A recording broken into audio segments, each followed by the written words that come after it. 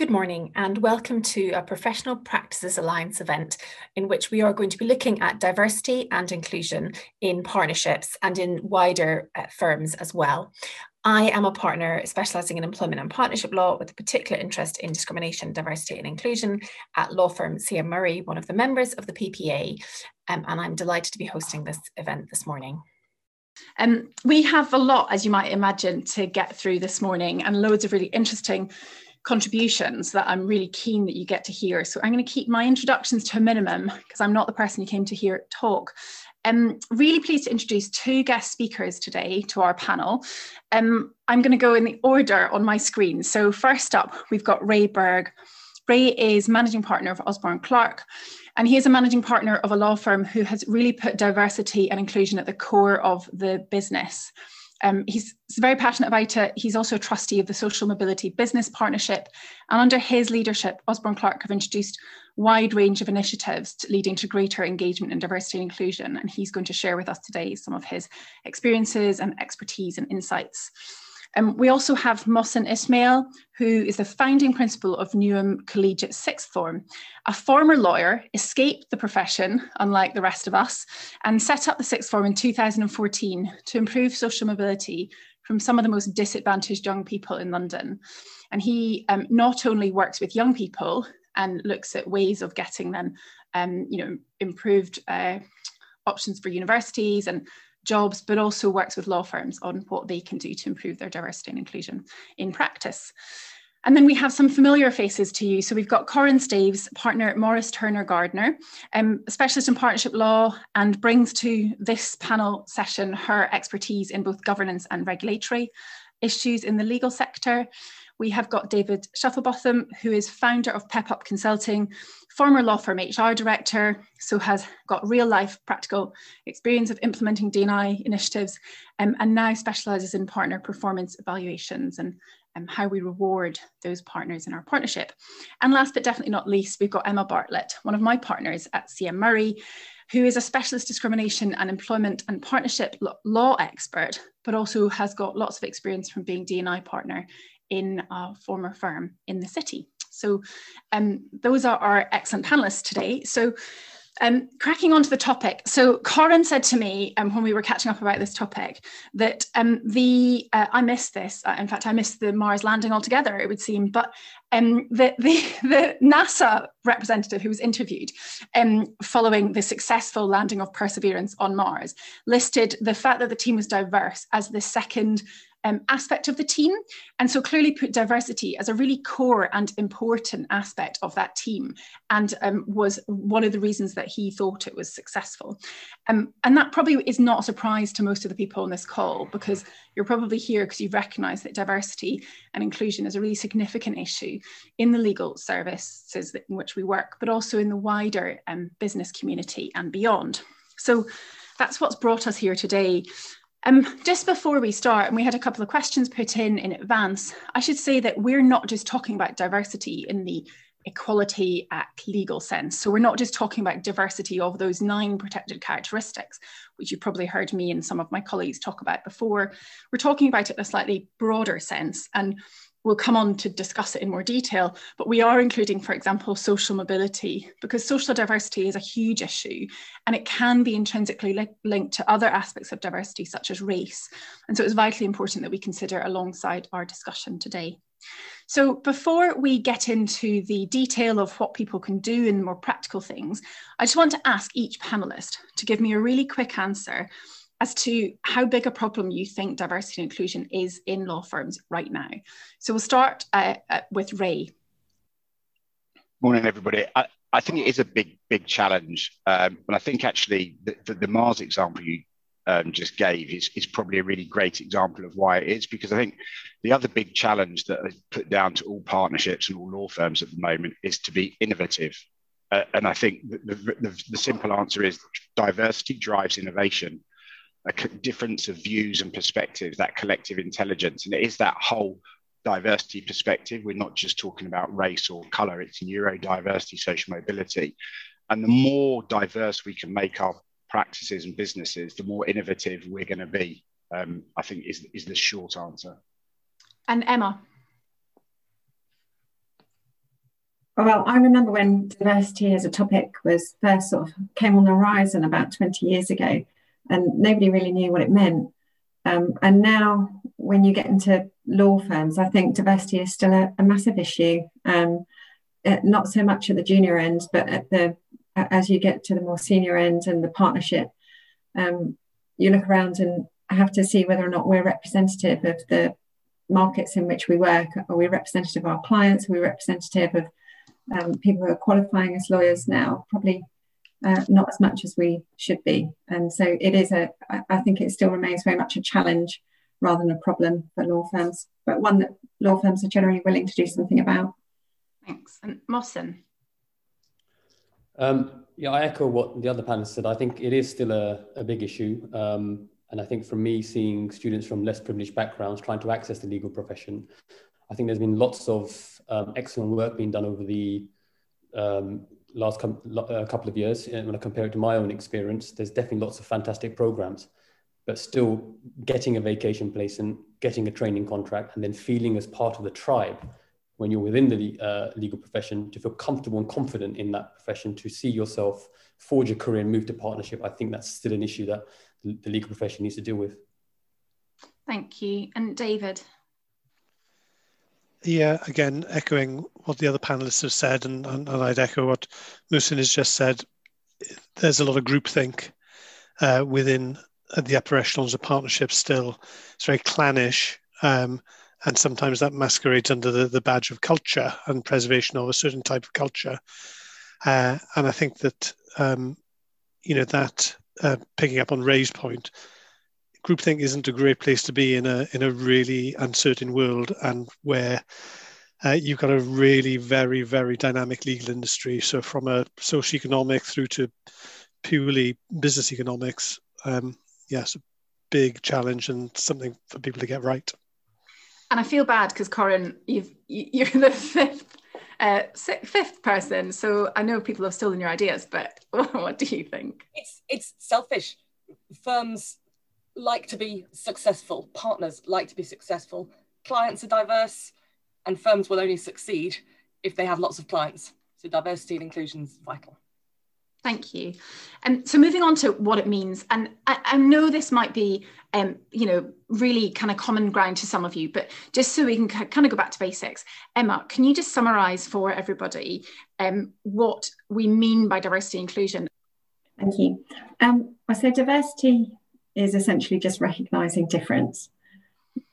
Without inclusion, diversity means nothing. Inclusion is where differences are valued to enable everyone to thrive at work. And an inclusive working environment is one in which everybody feels that they belong without having to conform, and that their contribution matters, and that they can be themselves and therefore reach their full potential at work. So an inclusive workplace will be one that has fair policies and practices in place and enables a diverse range of people to work together effectively. I think that's it in a nutshell. And for those people listening who think, okay, that's great, but how do I know how diverse or how inclusive my organisation is?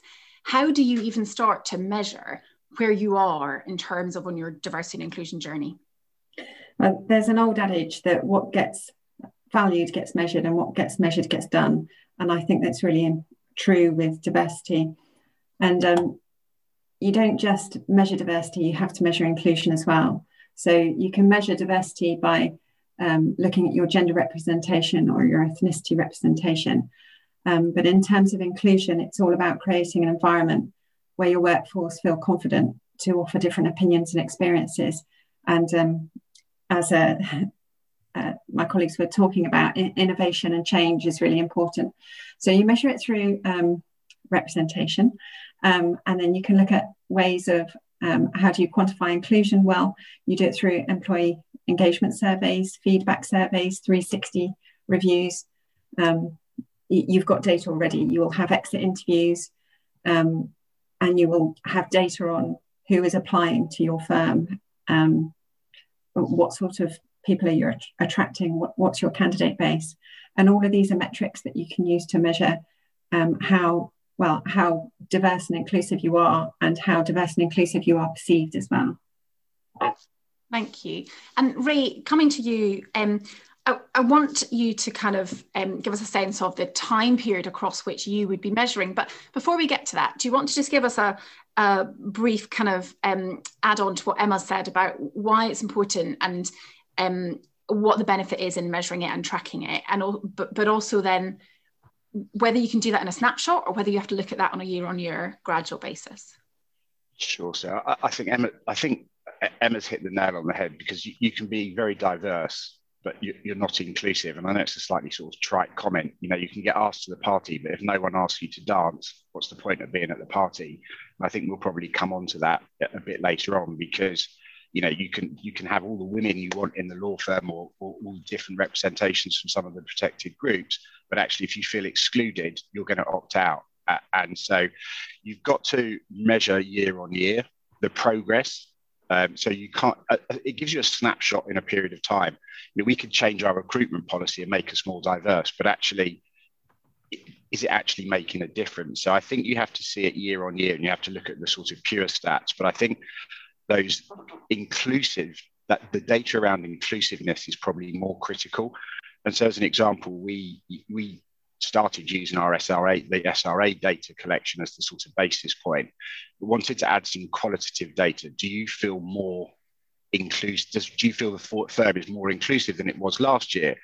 And we also set ourselves a target of increasing the number of people who actually completed the data survey, because as an example, within the sort of LGBT plus community, over a 2-year period, we saw the number of LGBT people increase from something in our firm 2% to 8%, or recognize themselves that. Now, I don't think we actively set out to recruit that many more people within that grouping, but it obviously showed us that what we were doing meant more people felt comfortable recognizing themselves or acknowledging that. And yet, I mean, this month is LGBT plus History Month. I'm sure everyone knows.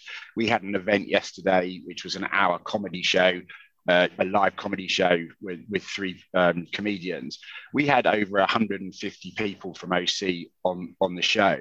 Now, I think, to me, that's proof, because actually people, now it doesn't mean they're all in the LGBT plus, but they felt comfortable. They didn't think someone's going to go, oh, am I going to get picked on because I just watched this LGBT plus comedy show? And I think that just enables us to, measures like that, those points in time, can show the progression and how more included people actually feel.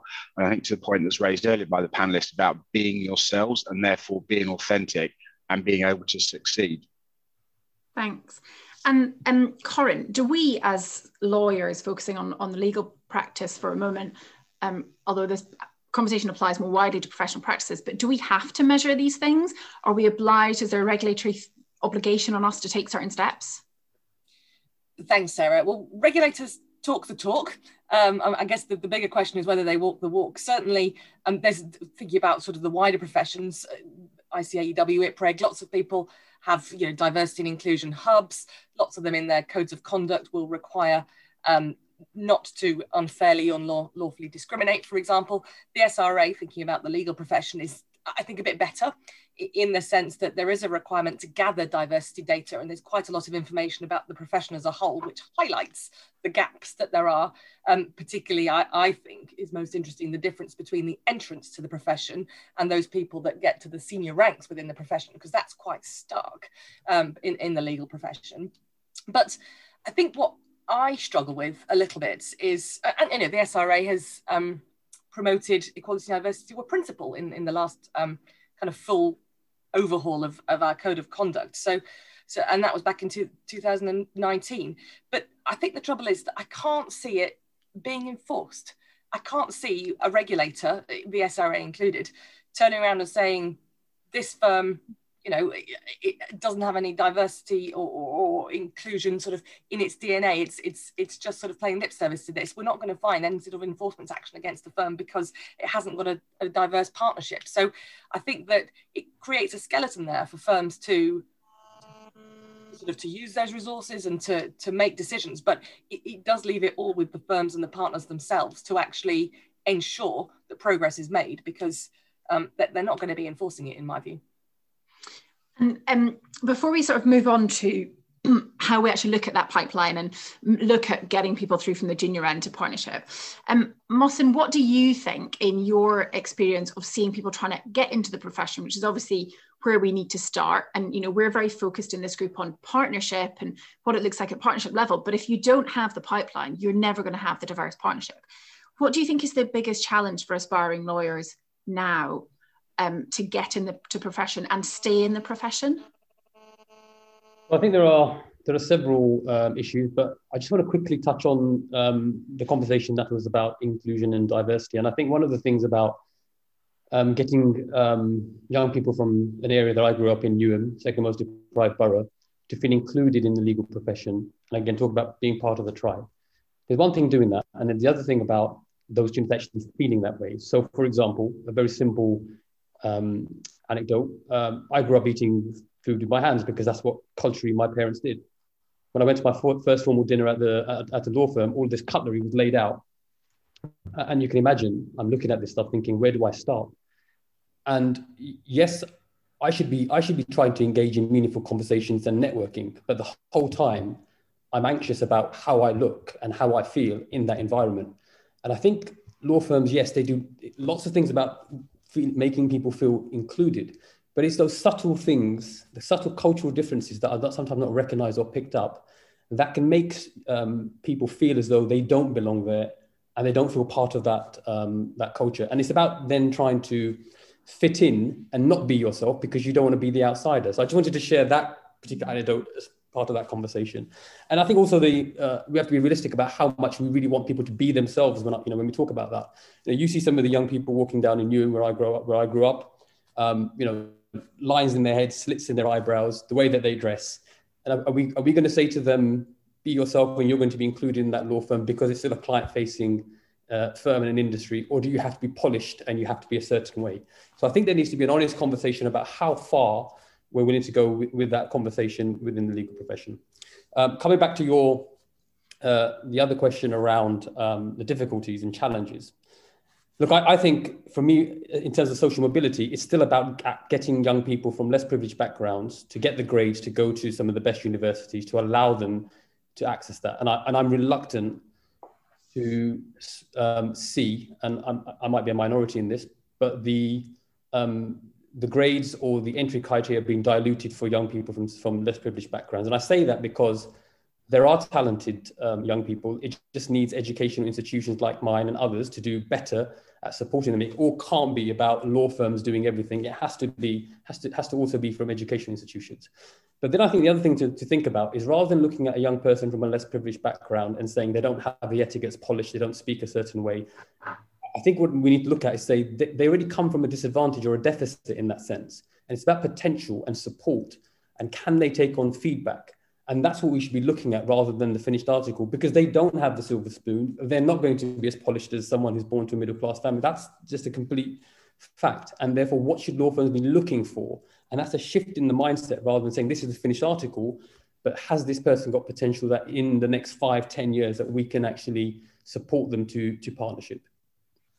And do you think that social mobility and people from social disadvantaged background have got a particular challenge right now compared to, say, I think probably if we'd been having this conversation 15 years ago, we'd have been really focused on gender diversity or racial diversity in the profession. Do you think that has shifted in terms of both the issue and the perception of what the problem is, or do you think it's always been the same?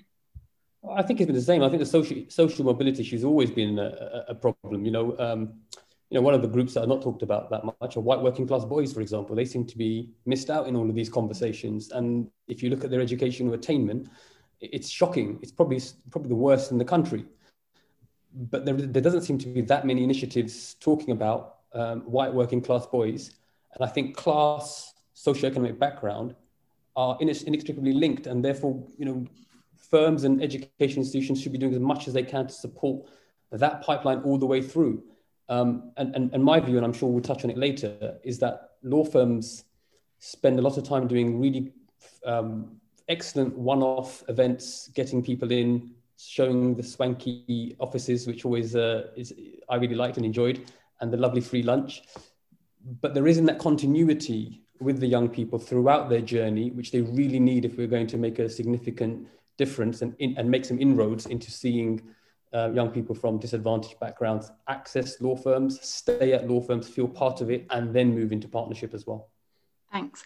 And yeah, I think what's come out in the discussions we've all had is part of the big challenge is getting people to stay and making sure that you don't get that fallout between sort of trainee, NQ, associate, senior associate, and that they feel included enough to want to stay there and build a career and become a partner.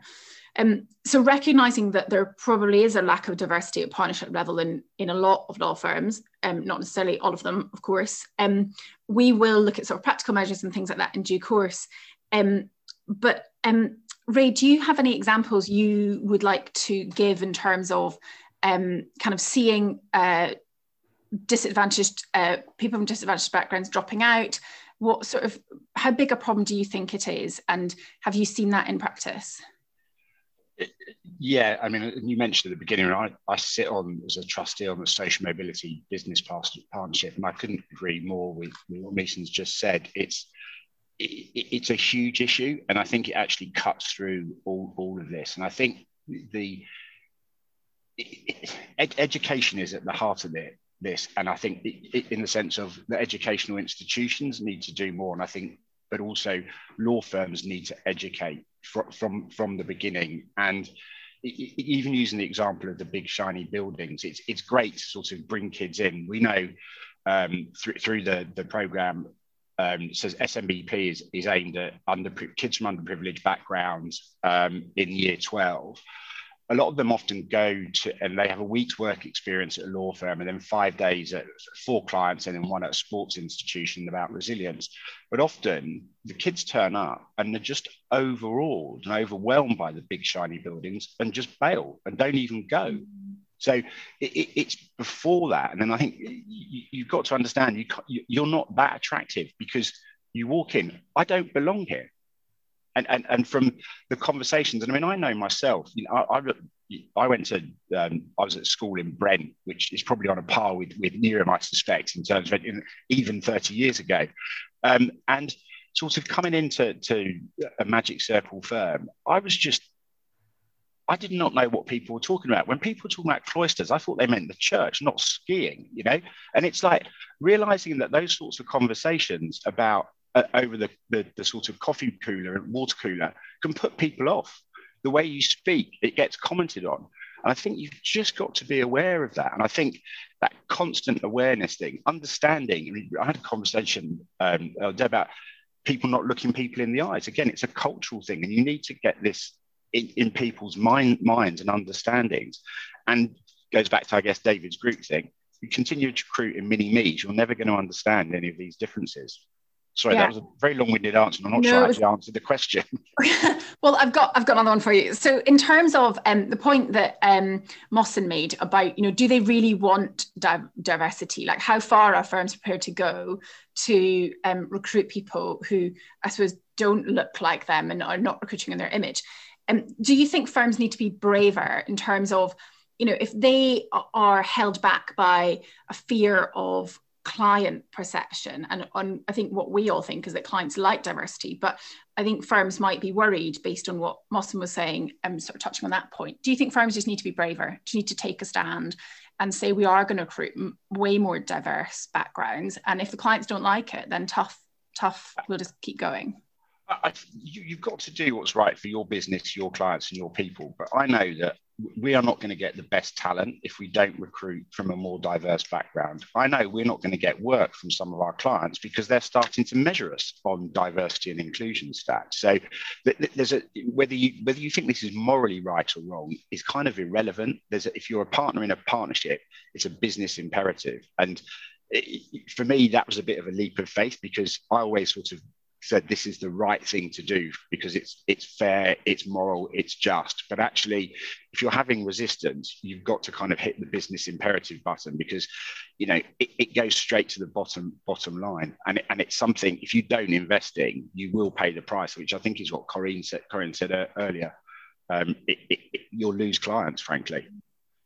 And David, what do you think is sort of a major block? You spoke about groupthink. How vital do you think that is in terms of a problem to overcome if we are to make sure that if we even have a diverse pipeline, we can make sure that pipeline makes its way through to partnership? Yeah, it's really quite a difficult thing to achieve, I think, because change at the top is like any other change, and that's always difficult. So you've got to have certain things and you've got to be committed to them all. You can't just pick and choose and leave it to luck, because it's not going to happen. Because the way we are wired as people, we've got brilliant but lazy brains. We tend to look for the shortcuts to what's going to be safest for us to do. We've got this huge idea of loss aversion, endowment effects, etc. And what that means is that we're really scared, and lawyers are even more scared because we've trained to pick up the negatives. So we're very well versed in making up a good narrative from a story, from limited bits of information, and then recruiting on a basis that we're really comfortable with. And that is what happens within a lot of law firms that prevents people moving up through the ranks to partnership, because as we've said, they do self-select out because they don't feel like they can be one of the tribe, as Nusin has put it, and succeed. And I pick out 4 things that firms have really got to do. One, which firms are pretty good at, is communication, because they've got to demonstrate their intent to do something about it. But that has been going on for years, and that's just the start. That can be really empty rhetoric and hyperbole, unless it's backed up with having role models. Right? And that might be a bit of a chicken and egg situation, because you've got to be able to demonstrate that it can be done, and also that you've got somebody to emulate, and also that you're not got that sort of huge imposter syndrome, that I don't belong here at all. So you've at some point you've got to take a risk, because you've got to say, actually, we do need to recruit somebody that can demonstrate this within our firm. So at some point you've got to go first. To bastardize Ray's analogy, you've got to be that person who goes over and asks somebody to dance. Take the risk. You've got to get out there. Third thing you need are the systems and processes within your business that allows you to identify who's got the real talent, where's it coming from, and do this on a not on a biased basis. Do it on a basis that is really identifying who's got the talent. And to Muhsin's point here, you can look at how people close the gap when they've got the potential. You want to select the best people, but often you're not able to do it if you're not really hot on the data and the process that you've got. This goes back to the lazy brain. Our brains will make up stories and fill in the gaps. You've got to shunt your brain into its more active, and logical and forensic mode in order to do this. And you can't do that unless you've got something for it to bite on. And the last thing you've got to do, if you're going to really embed it, is you've got to be really clear about the skills that the people within your organization have to actually act on the things and act on that communication, act on the input, act on what the role models are doing. And the skills are often the last thing thought about, but they're the thing that creates the greatest amount of change. Overall, once you've got the spearhead in, these are the things that really embed it. And I know we're going to talk a little bit about unconscious bias later, and about unconscious bias training. That does build self-awareness, and it does build a level of skill and self-awareness, but it's really just scratching the surface. So it's great, but the skills I'm talking about are much more thoroughgoing than that. So those 4 things: comms, having role models, systems and processes, and the skills. I think that's what's got to all come together if businesses are really serious about making a change. And that sort of leads on, Emma, to a question for you, which is, what can firms do in terms of recruiting into the partnership or at senior level from a legal perspective? So, David mentions about, making sure you have role models. If you look at your partnership and you see it's not diverse, what legal tools are available to you to actually recruit more diversity into the group? Oh, that's a really good question. So there is such a thing as positive action, where you can use this to grow your pipeline and include more people. So I'll talk about that. I'll talk about some practical steps as well that you can do. But positive action is something which is permitted under the equality legislation, and it allows an employer to assist protected groups which are disadvantaged or underrepresented in a particular job. So if you look at senior levels within your organisation, if you feel that they are underrepresented in terms of women, for example, or any other people with a protected characteristic, you can use positive action to increase the representation within that particular role. Positive action is not the same as positive discrimination, which is unlawful. So positive discrimination is where you just simply give more favourable treatment to somebody with a particular protected characteristic, but it's not proportionate to do so. So examples are probably the best way of doing this. So if, for example, you recognise that you have a dearth of female partners, and so you decide to then solely interview women to fill female partner roles, whether or not they have the relevant qualifications or anything based on merit to actually have the interview in the first place, let alone do the role. That is positive discrimination, and that would be unlawful because there's no reasonable cause for you to be interviewing somebody. You're interviewing them just because they're a woman, not because they have the relevant characteristics, qualifications for the role. Whereas positive action is slightly different. Firstly, you have to have a reasonable belief that there is underrepresentation from a particular group within that area, and you can have a reasonable belief by looking at. So we're a law firm that operates in London. The percentage of the working population in London may be 50% women and 50% men. So you can immediately look at that and say, well, at this particular level, we are not representative of male, female within the organisation. And therefore, there are certain things that you may want to do by way of positive action to improve that. So one thing you can do, and this is the more practical tips, is where you go to your recruiters and say, I'm not interviewing anybody for this role unless you offer me 50% women and 50% men. So you're deliberately going out and making sure that you have an equal proportion of who are you looking at in your pool to recruit from. So that's one thing you can do. You can also make sure that you are drawing from a diverse pool, apart from making sure that anybody who you're working with is on the same page as you in terms of we want a diverse workforce here, is going further afield from where you've typically recruited from, and where law firms, certain law firms would always go to the Russell Group of universities. You might want to make sure that you go beyond that and that you go to other universities where there may be a more diverse population in the student population, so that you're attracting people from different populations as well. So it's that sort of thing that you can do in order to improve your diversity within the organisation. And then one more thing, because I'm talking there largely about external recruitment, and you have to look internally first. And the number of women who are joining the workforce as trainees, you generally have at least 50% female-male ratio within your trainees. Often it's slightly higher. It could be sort of 60-40% in favour of women at the graduate recruitment end. But by the time you get to the senior associate level, so you're looking from your pool of organically grown partners, women are opting out.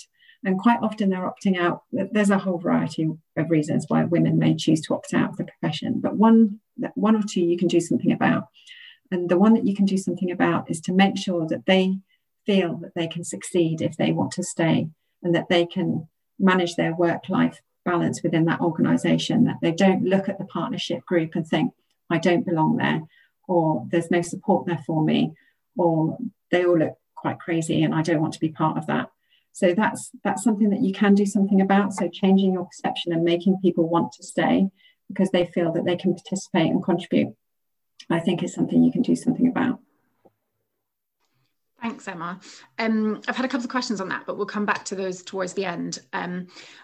Because I want to just move on and ask Ray, right, so you've decided you need more diversity on your partnership and in your pipeline, but actually how do you, I mean, this is probably what everyone's got up in the morning partly to hear, is how do you actually do that? So how did you get that at the core of your business, and how did you get buy-in from the other partners to do that? Well, I guess the first point is that we're not there yet. I wouldn't claim that we're there yet. And I think that's probably critical to recognise that this isn't a box that you're going to tick and you've done it and it drops off the agenda. You have to realise that you've got to embed a diverse and inclusive approach in the firm, in the way it does business, in the way it attracts its people, and in the way it wants to work with its clients. So it's got to be key and core to your strategy. So understanding that actually this is going to help drive our business forward for a number of reasons. So it was embedded at the heart of our people strategy. The simplest answer is I haven't stopped talking about it since the moment I took over as managing partner. And it's now on the agenda at partner meetings, location partner meetings, team meetings, every meeting you want, because it's got to be visible. It's got to be clear that we're committed to it. We've then got to understand what are we trying to achieve? You know, is it, what are the issues? So we recognize that actually there's 6 strands for our D&I strategy. And, you know, fairly obvious, it's gender, it's ethnicity, social mobility, LGBT+. We call it mind and body, but, you know, mental, physical disability. And don't forget age as well as part of this. You know, I think one of the key things is that actually, of those 6 categories, you can't actually see most of them. They're not always visible. And that's the other thing to remember. And so it's a journey of education. It's collecting the data. It's being able to put yourself up there, have targets you're going to achieve, and recognize what's going to happen if you don't achieve them. So you've got to hold people accountable. And I think in the beginning of this, and I've got David in part to thank for this, because David was our chief people officer when I took over as managing partner, and really helped kind of put this into action. We recruited our first diversity and wellbeing manager, because it was all well and good me talking about grand ideas and schemes. It had to be actually executed. We have to have outputs, because you can talk about it until you're blue in the face, but unless you start putting everyone through unconscious bias training who's involved in a promotion decision or a recruitment decision, you haven't got anything to do. You've got to have someone to analyze the data, to put it out there. You know, and look, I would say there's lots of issues around the gender pay gap reporting, but it did allow us to kind of have something to put a story on and show a kind of journey and what we were doing. So for us, the gender pay gap was just one piece, and we actually volunteered from the very beginning to include ethnicity pay gap as well in that, because we just thought it was the right thing to do. And it's that journey of education. One key thing I think for us was we have got the National Equality Standard, which is something that the government does in conjunction, or EY does on behalf of the government, which I think is the only sort of nationally recognised diversity accreditation. And now it's not box ticking, but what it does is assess you over about 35 different criteria, and you have to pass on 25 of them or something like that, I think. But it gets someone to come into your organisation objectively and look through a different set of eyes, because I think I could have sat there and go, yeah, we're doing great around diversity. I know exactly what our diversity strategy is. But actually, I think the biggest challenge for partnerships is that it's great the leadership team knows and understands the strategy, but it has to be implemented and executed on a day-to-day basis by the line managers. And with the greatest respect, the line managers are the partners.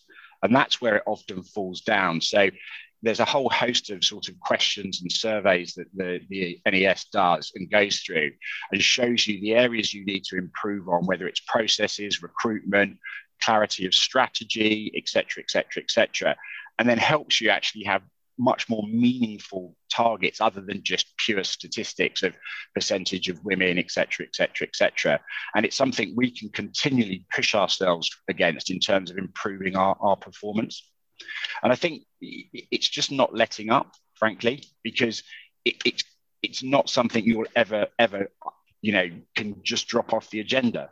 And, we're 1,000 plus people. Every single one of them is different. And our journey's got to be that they each feel they've got the same opportunity, irrespective of background, etc., to achieve what they want to achieve. Thanks. And I always struggle slightly with how best to measure inclusion. I think measuring diversity is really easy. Measuring inclusion is really hard.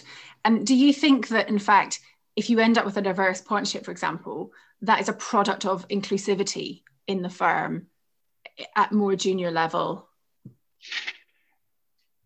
Possibly. You've got to really look at how people feel, because you can show it's diverse, but that won't necessarily mean it's inclusive. Yeah.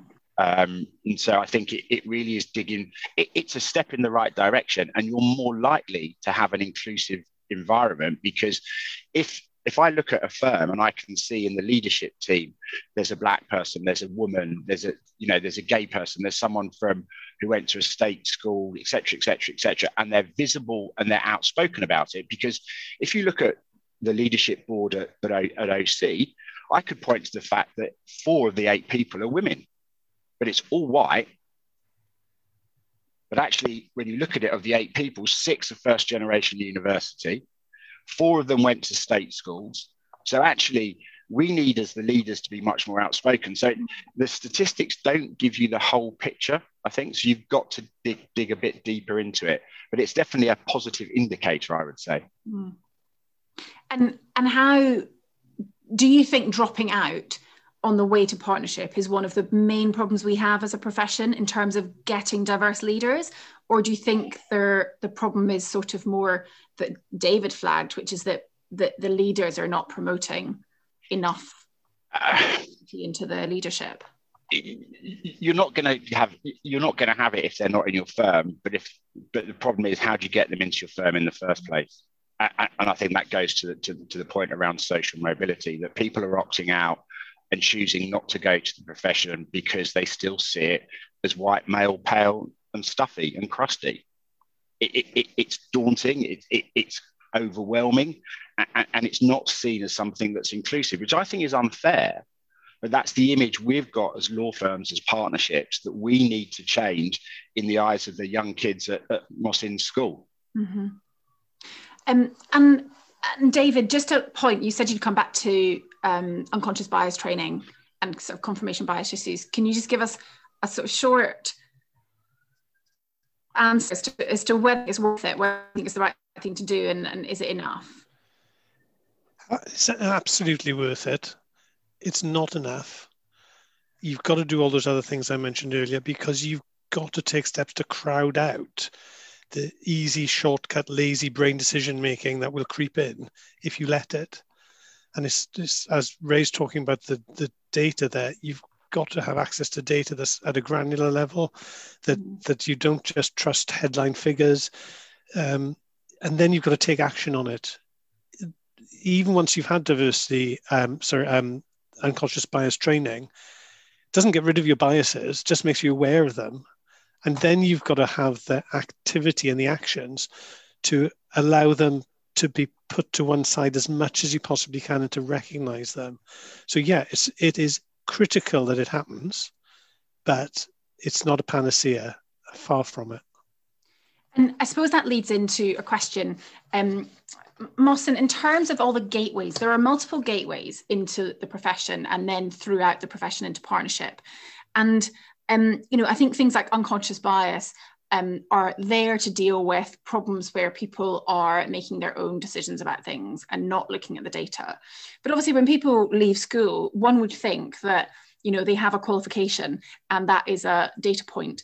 Where do you think is the biggest gateway where we are losing diversity from school to university to traineeship to qualification to partnership? My view is I still think we don't recruit enough talented people into the profession to begin with. And I think Ray was absolutely right about that. the way young people from less privileged backgrounds see law firms, whether they feel as though there's a place there for them, is something that needs to be tackled. And it was great to hear Ray talk about, you know, the collective efficacy of firms, talking about communication, the moral imperative as well as the economic imperative. And I think if we can get more young people to have a different viewpoint about how law firms are and the fact that they actually belong there, then I think you'll see a lot more young people from disadvantaged backgrounds, number one, apply, which is what you want, and get access to those firms. So then you can actually work with them and support them. But then I think, as I said earlier, I don't think it stops there. You know, this idea of there's this notion of meritocracy, but it's, in my view, I think it's a meritocratic hubris, really. As I said, if you're born with privilege, then you have all of these additional skills and qualities that confirm your bias, if you like, about what you're looking for. And if you don't, then you may look at that and say it's not the type of person that we want. But really, it has to be a shift in the mindset to talk about talent and ability and nurturing that talent to support and help them and mentor and coach them all the way through into partnership if that's what they want to do. And what can we, as the people sitting in firms, in partnerships, do? I mean, you mentioned going to visit the shiny buildings and the day trips. I mean, presumably that's not enough. And you would say that actually that's not on its own going to transform someone's life and make them suddenly feel like they belong in a law firm. I think the first thing to say is law firms are doing amazing work. They really are. And when I compare it to my experience, it's leaps and bounds to support young people. So there are opportunities there. And I don't think there's anything wrong with the shiny building thing. Let me keep coming back to it. I think it has its place because it's aspirational. It inspires young people when they see it. There'll be some people who look at that and think, well, I definitely want to be in a place like this. So it has its place. But what needs to happen is there needs to be a coordinated and comprehensive program. And I think there is a desire now to move really quickly and make lots of changes and almost structurally change everything overnight. And that's not going to happen. And I think that's acknowledged by the panelists here. And therefore, what can we do that's going to be meaningful, that's going to have longevity, that's actually going to have impact? And I think law firms should be working with a certain number of schools. It's impossible to work with anyone and everyone. It's just not going to happen. The resources are not there, going to be spread thin in terms of time and capacity. So if law firms could highlight a certain number of schools from disadvantaged backgrounds in their local area or close to their local area, work with those schools to support certain students, starting from year 10 or year 11, who may have an indication or an understanding or an interest in law, and then staying with those young people all the way through up until the training contract, then recognizing those students who are trainees, who are now talented, that want to move into partnership, mentoring and coaching and support all the way through, preferably with one person who they've known for a long period of time, so they have that connection and they feel comfortable and safe with them, so they can go and speak to them. One of the things that we're trying to do here is to have that safe space for young people. I would have never been able to go to a partner at my supervising partner and say, look, I was really freaked out by the cutlery the other day, and I don't know what to do about this, because I just think they're not going to understand what I'm talking about. Whereas, where is the safe space in those law firms with people who are like them, that they can speak to without feeling judged? That's the key thing. Without feeling judged, it's not going to have an impact on their career. If they say that, they're going to think, well, what is this guy talking about? He's not going to be good enough. So I think that's the thing, that mentoring, coaching, and that support all the way through, and focused, targeted resourcing that law firms have to work with a particular group of students and support them all the way through. And I suppose we were talking about quite small scale projects. So I think you do some work with some of the law firms and sort of a small number of students. And I think sometimes law firms feel that they need to do a big project and, help, multiple different communities, multiple different schools. You're talking about kind of very focused, intense, but small scale. But if everyone did it, it would make a difference. Yeah, I think, it's highlighting what the gaps are, and then it's saying and then putting in measures in place to support them. But the key thing is, it's the thing, students are not going to know what they don't know. And that's the problem. You come from a disadvantaged area in Newham, all you see is people like you, they speak like you, they talk like you. It's all the same. It's homogenous in that sense. And then you go to a law firm where it's middle class, white, and then you're freaked out by the whole thing because it's nothing like your environment. So it's that exposure, continuity. So they think, actually, no, it's okay to be in this environment. It's safe. I feel comfortable. And that has to do with connectivity and constant meetings with the people that are in law firms. So they get to develop relationships with those people over time and feel as though that is a safe place for them. I know Ray wants to come in as well. Yeah, so I can see that. I know he's keen to come in, so I'm going to just go for it. Sorry, there's just a couple of things there, and I'm going to make a couple of shameless plugs, but I think that'd be helpful, because I think the one of the keys is collaboration. No one owns this space, right? No one has all the answers, but actually, the more we can do as a profession together, the better we'll be. So this is not about OC scoring points on this. This is about all law firms coming better to make the legal profession more attractive to more people. And that's the end of it. So with the more we can share, the more we can do together. And two organisations and things to sort of be aware of are Justin Greening's set up something called the Social Mobility Pledge, which was for all businesses to sign up to commit to what is Levelled Up Britain. And it's an organisation which shares best practice and allows you to sort of piggyback off that. And alongside that, there's also something set up called the Employers Social Mobility Alliance, which again allows organisations to sort of share, take part in schemes and all the rest of it. So even if you feel, oh, this is going to cost me too much money, it allows you to access the resources of other organisations and take part in schemes like that. And the third shameless plug for Social Mobility Business Partnership, which, we put 500 kids from underprivileged backgrounds through this scheme. But just to sort of illustrate the point was just made, I went back to my school, Preston Manor, which is in Brent, which is about 100 metres from where that kid was stabbed at the weekend, unfortunately. So it's a pretty nasty area. I went back there last year to speak to a group of sixth formers. And I walked in, and to Mohsin's first point, 26 formers, not one white boy, because none of them made it into the sixth form. They'd all opted out already. So I'd already lost a group of kids. In that, probably 17 were women, and quite a lot were wearing hijabs and everything. And first of all, I had to convince them that I'd actually gone to the school.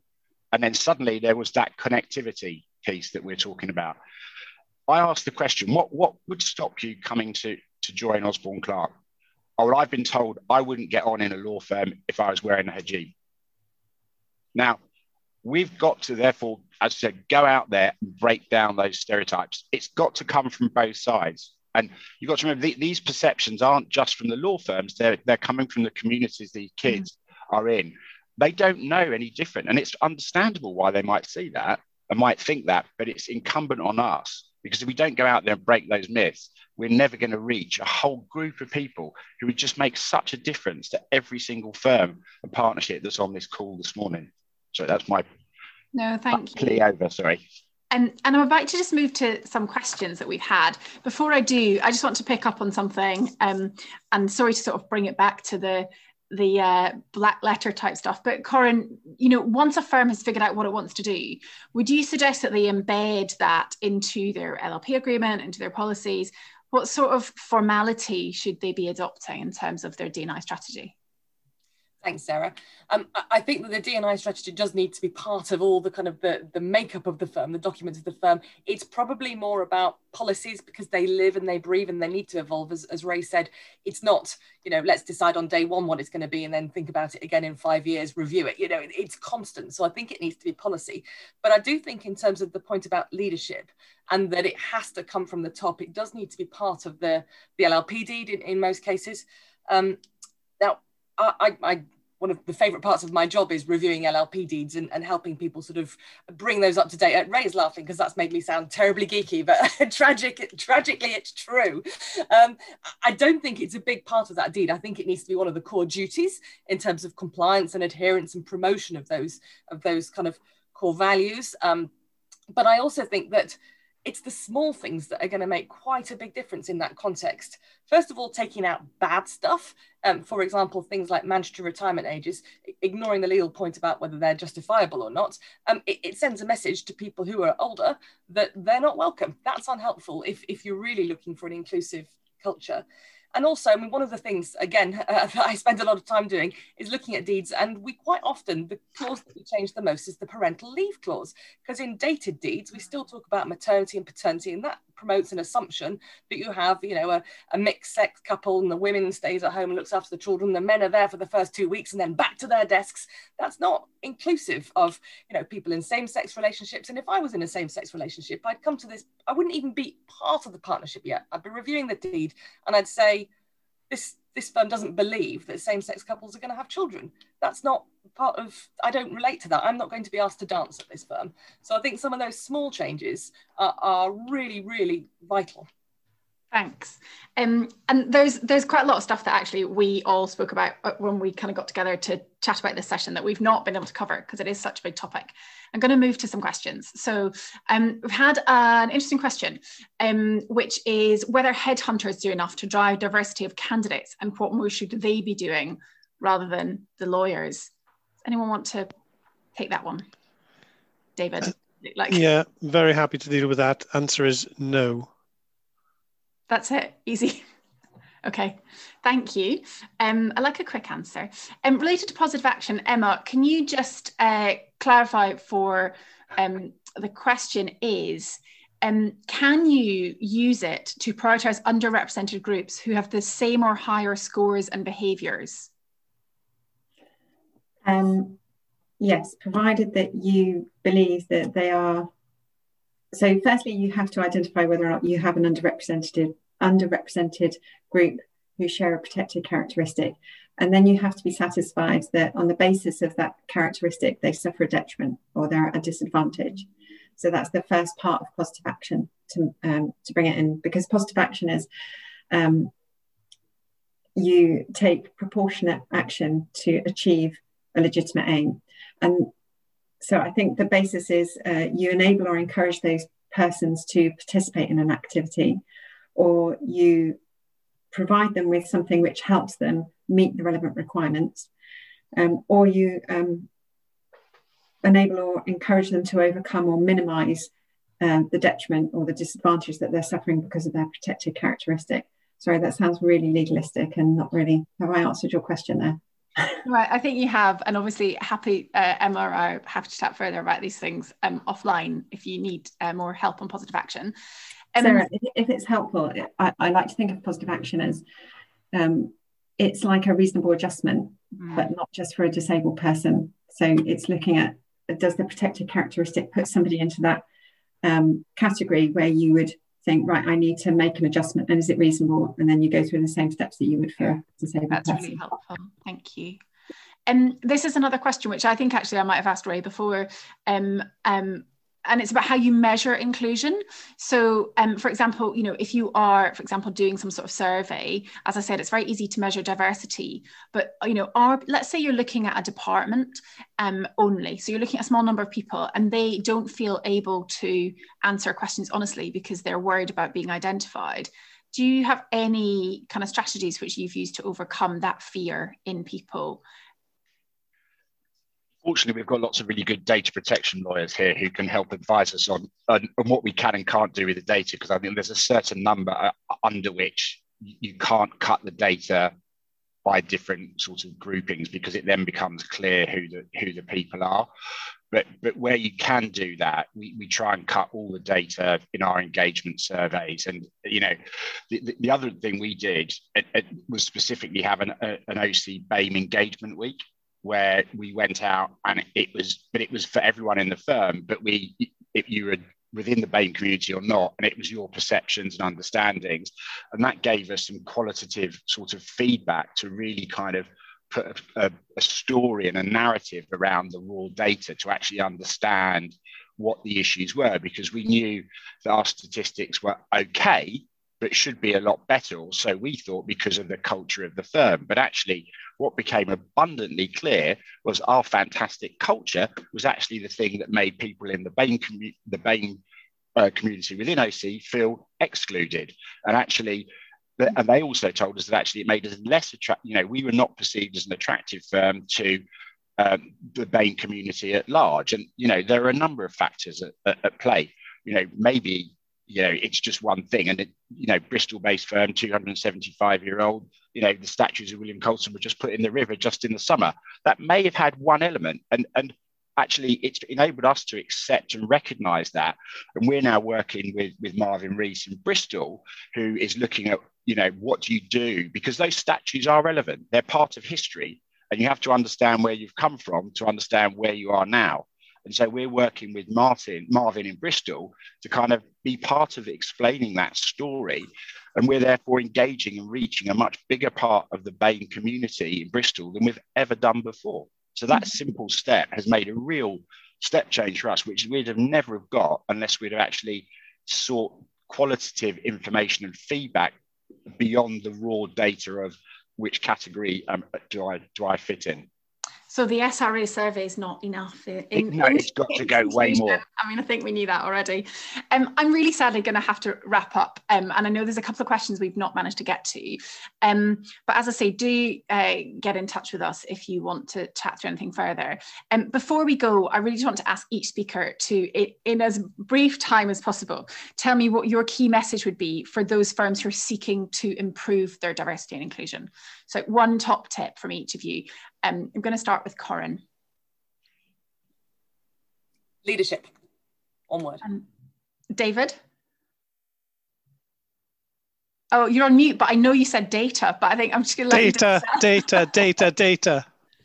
And Emma? Role models, whether they're inside or outside your firm. And Mohsen? I'll say commitment and consistency. And finally, Ray? Education. Brilliant. I like that. Very short. I mean, I don't normally get such short answers when I ask for that, but that was excellent. Thank you all so much for your contributions. I know we could have spoken for a lot longer. We had a lot more that we could discuss, but unfortunately time is limited and people have sadly got things that they need to kind of crack on and do at 10:30. But I really appreciate all the contributions from the panelists and from the contributions from the audience by way of questions. And thank you everybody for listening and for joining.